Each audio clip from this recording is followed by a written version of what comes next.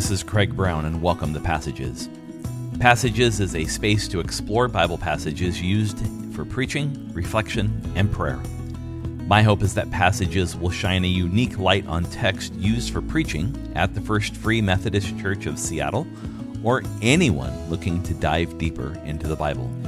Today's passage is 2 Corinthians chapter 9, verses 10 to 15.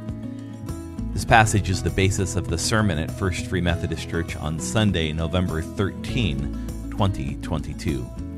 This is the final week in our series called The Abundance Dilemma, as we explore the themes of generosity and stewardship, and also of gratitude. As we turn to this well-known passage in 2 Corinthians chapter 9, a passage that's focused on giving and stewardship and money, we are going to learn some new insights, I hope, from the cycle that the Apostle Paul is trying to describe about the cycle of gratitude and generosity and how they work together. Paul, in this passage of Scripture, begins by using an agrarian metaphor to help his readers understand what he's communicating to them. So in verse 10, we read these words, "Now he who supplies seed to the sower and bread for food will supply and multiply your seed for sowing and increase the harvest of your righteousness. You will be enriched in everything, in all liberality, which through us is producing thanksgiving to God." This agrarian metaphor is a rich one. We'll talk about it in detail in just a moment. But this section of Paul's letter is intended to address the Corinthians as Paul prepares to visit them. Most scholars think that when Paul wrote this particular letter, he was north of the Corinthians in the farther northern parts of Greece called Macedonia. And Paul, during this particular trip through Greece, was taking up a financial collection for the Christians in and near the city of Jerusalem, or the Judean Christians. These Christians were living underground, they were impoverished, they lacked resources. Paul knew this from his experience with them. And so he decided to visit his Gentile churches in Greece in order to receive a financial offering from them that he could take with him back to Jerusalem when he returned there. And so he's in Macedonia in the north, and he's writing to the Corinthians telling them how generous the Macedonians have already been in their offering for the Judean Christians.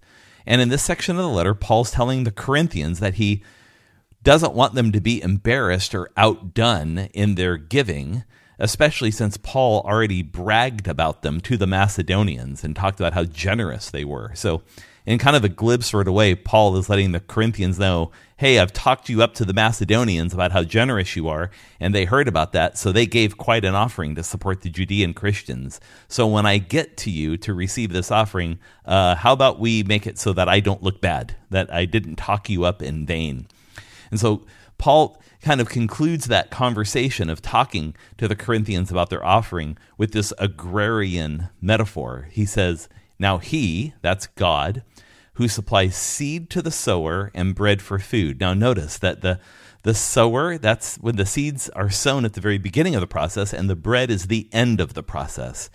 That God holds the beginning and the end of all of this, the seed for sowing and the bread for food that results.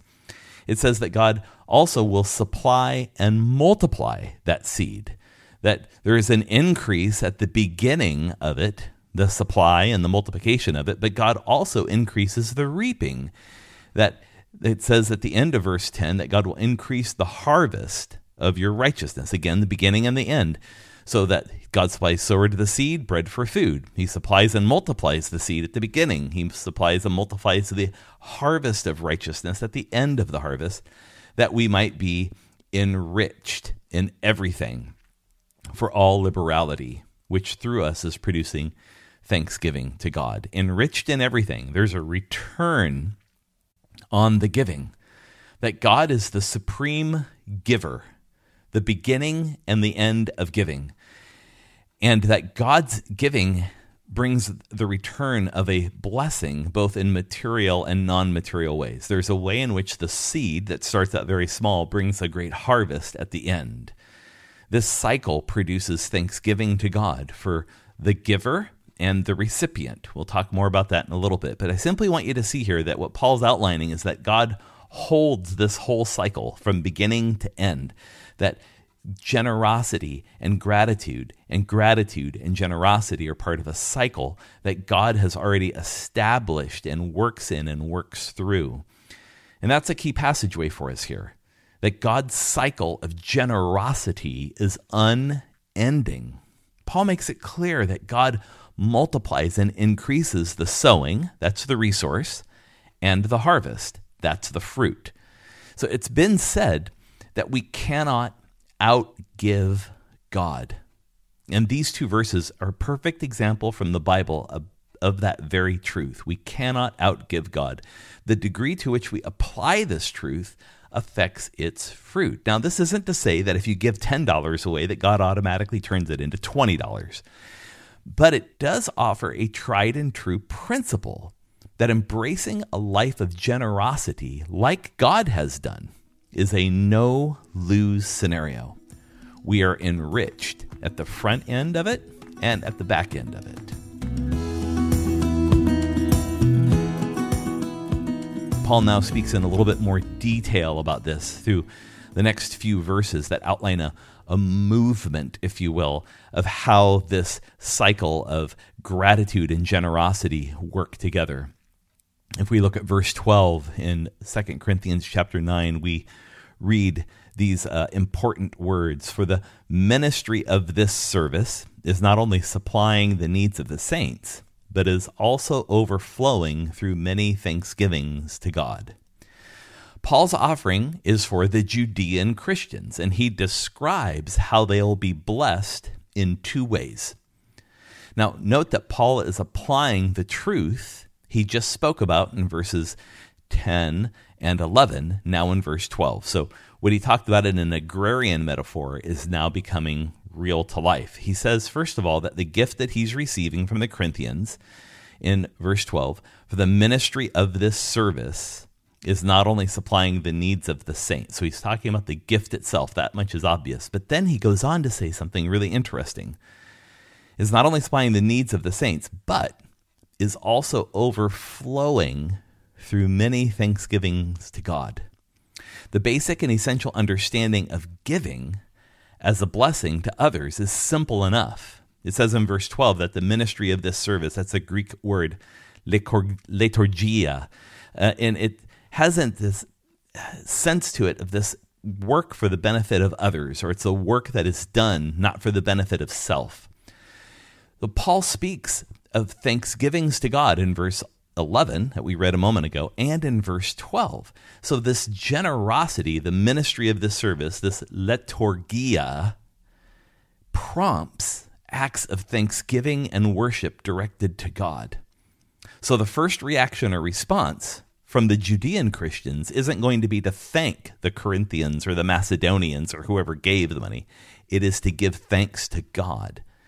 Generosity for the Christian is grounded in the reality of moving other people toward acts of thanksgiving, not to themselves, but to God.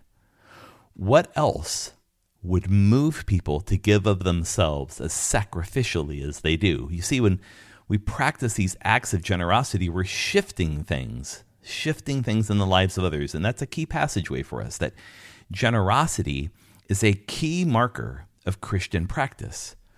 When we live in God's cycle of generosity, it causes a never-ending flow of giving and blessing. And Paul wants us to know that the giving we do benefits others, benefits ourselves, and it's for the glory of God. There's a synergy, or there's a cycle that's at work here that moves powerfully. When we compare it to the other cycles we live in, like greed and hoarding, the end game of those things is ourselves. There's only one person in that cycle, us. Generosity, though, is a key marker of dependence on God, not dependence on self, and the belief, deeply held, that we cannot beat God at the game of giving. This is God's very essence and nature, And if we choose to step into that way of living in a cycle of gratitude and generosity, we will see eternities changed.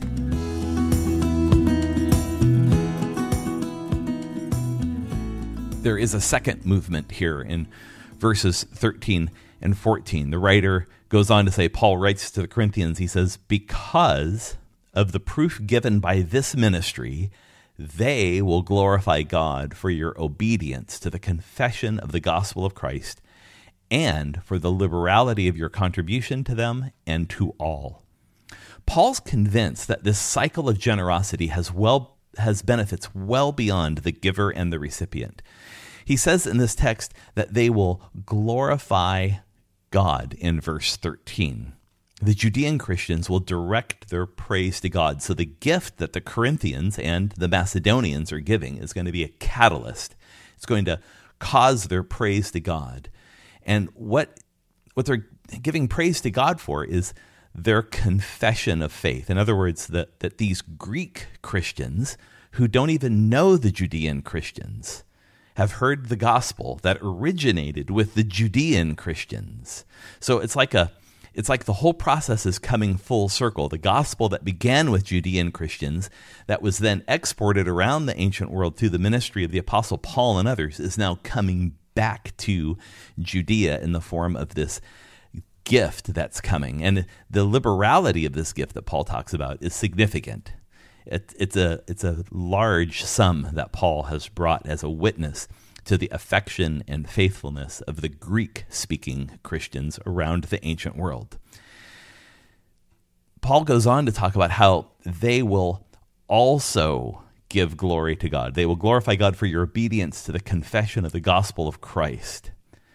It's an amazing statement that Paul is making, that the gift that they give is going to cause thanksgiving on the part of the Judean Christians. And so the Corinthians will also receive something.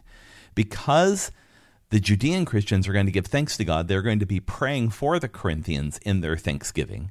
And so the Corinthians will receive something back. The Judean Christians are not going to give the Corinthians a return on their investment in money, but they are going to give them a return on their investment by praying for their Greek brothers and sisters all the way across the Mediterranean Sea from them.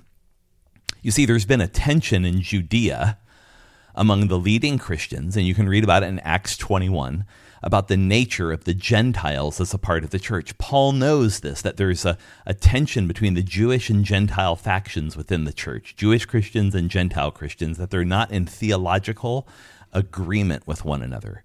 Paul knows that this gift will endear them to each other. He's building bridges by collecting this offering and bringing it to the Judeans so that they are praying and supporting each other.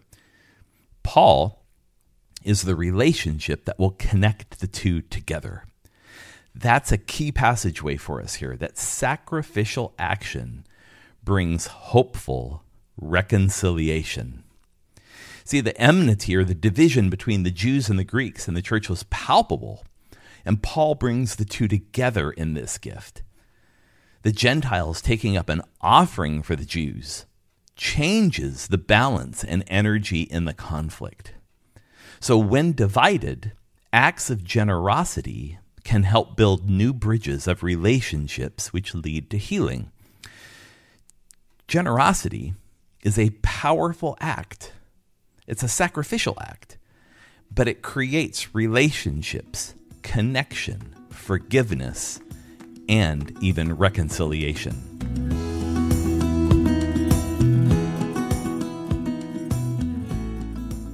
Then there's one final movement, which is actually the first of all the movements in verse 15. Just an exclamation from the apostle. Thanks be to God for his indescribable gift. The word here used for indescribable is used only here in the entire New Testament. It's not used anywhere else. It literally means beyond words. Thanks be to God for his beyond words gift.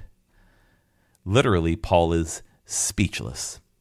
He's alluding to the reality of something very important, that God's gift in Jesus is a gift beyond words, so that this gift of Jesus bridges gaps. It changes hearts in surprising ways. In the same way he's trying to explain to the Corinthians that their gift is going to build a bridge of relationship and reconciliation with the Judean Christians, he points to Jesus as the pioneer of that movement, that God's gift in Jesus has prompted thanksgiving and joy and praise on the part of not only the Corinthians, but the Macedonians, on all those who call upon the name of Jesus.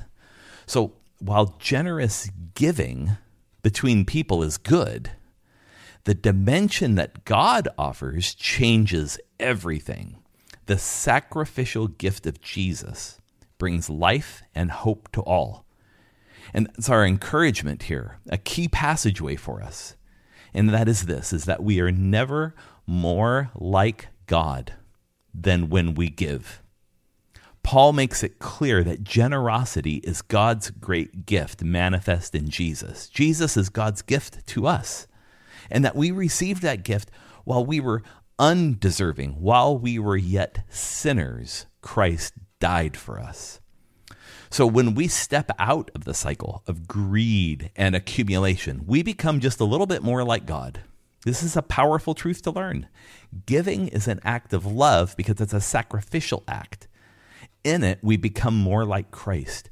We're moved forward in our sanctification by our willingness to stop the dead end living of accumulation and instead start living in a cycle of multiplication by generosity that brings gratitude, that brings more generosity, that brings more gratitude, that brings even more generosity.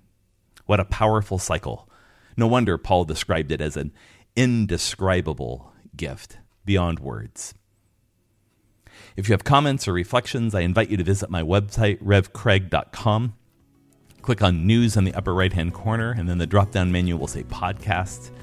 Click on this particular episode and leave a comment.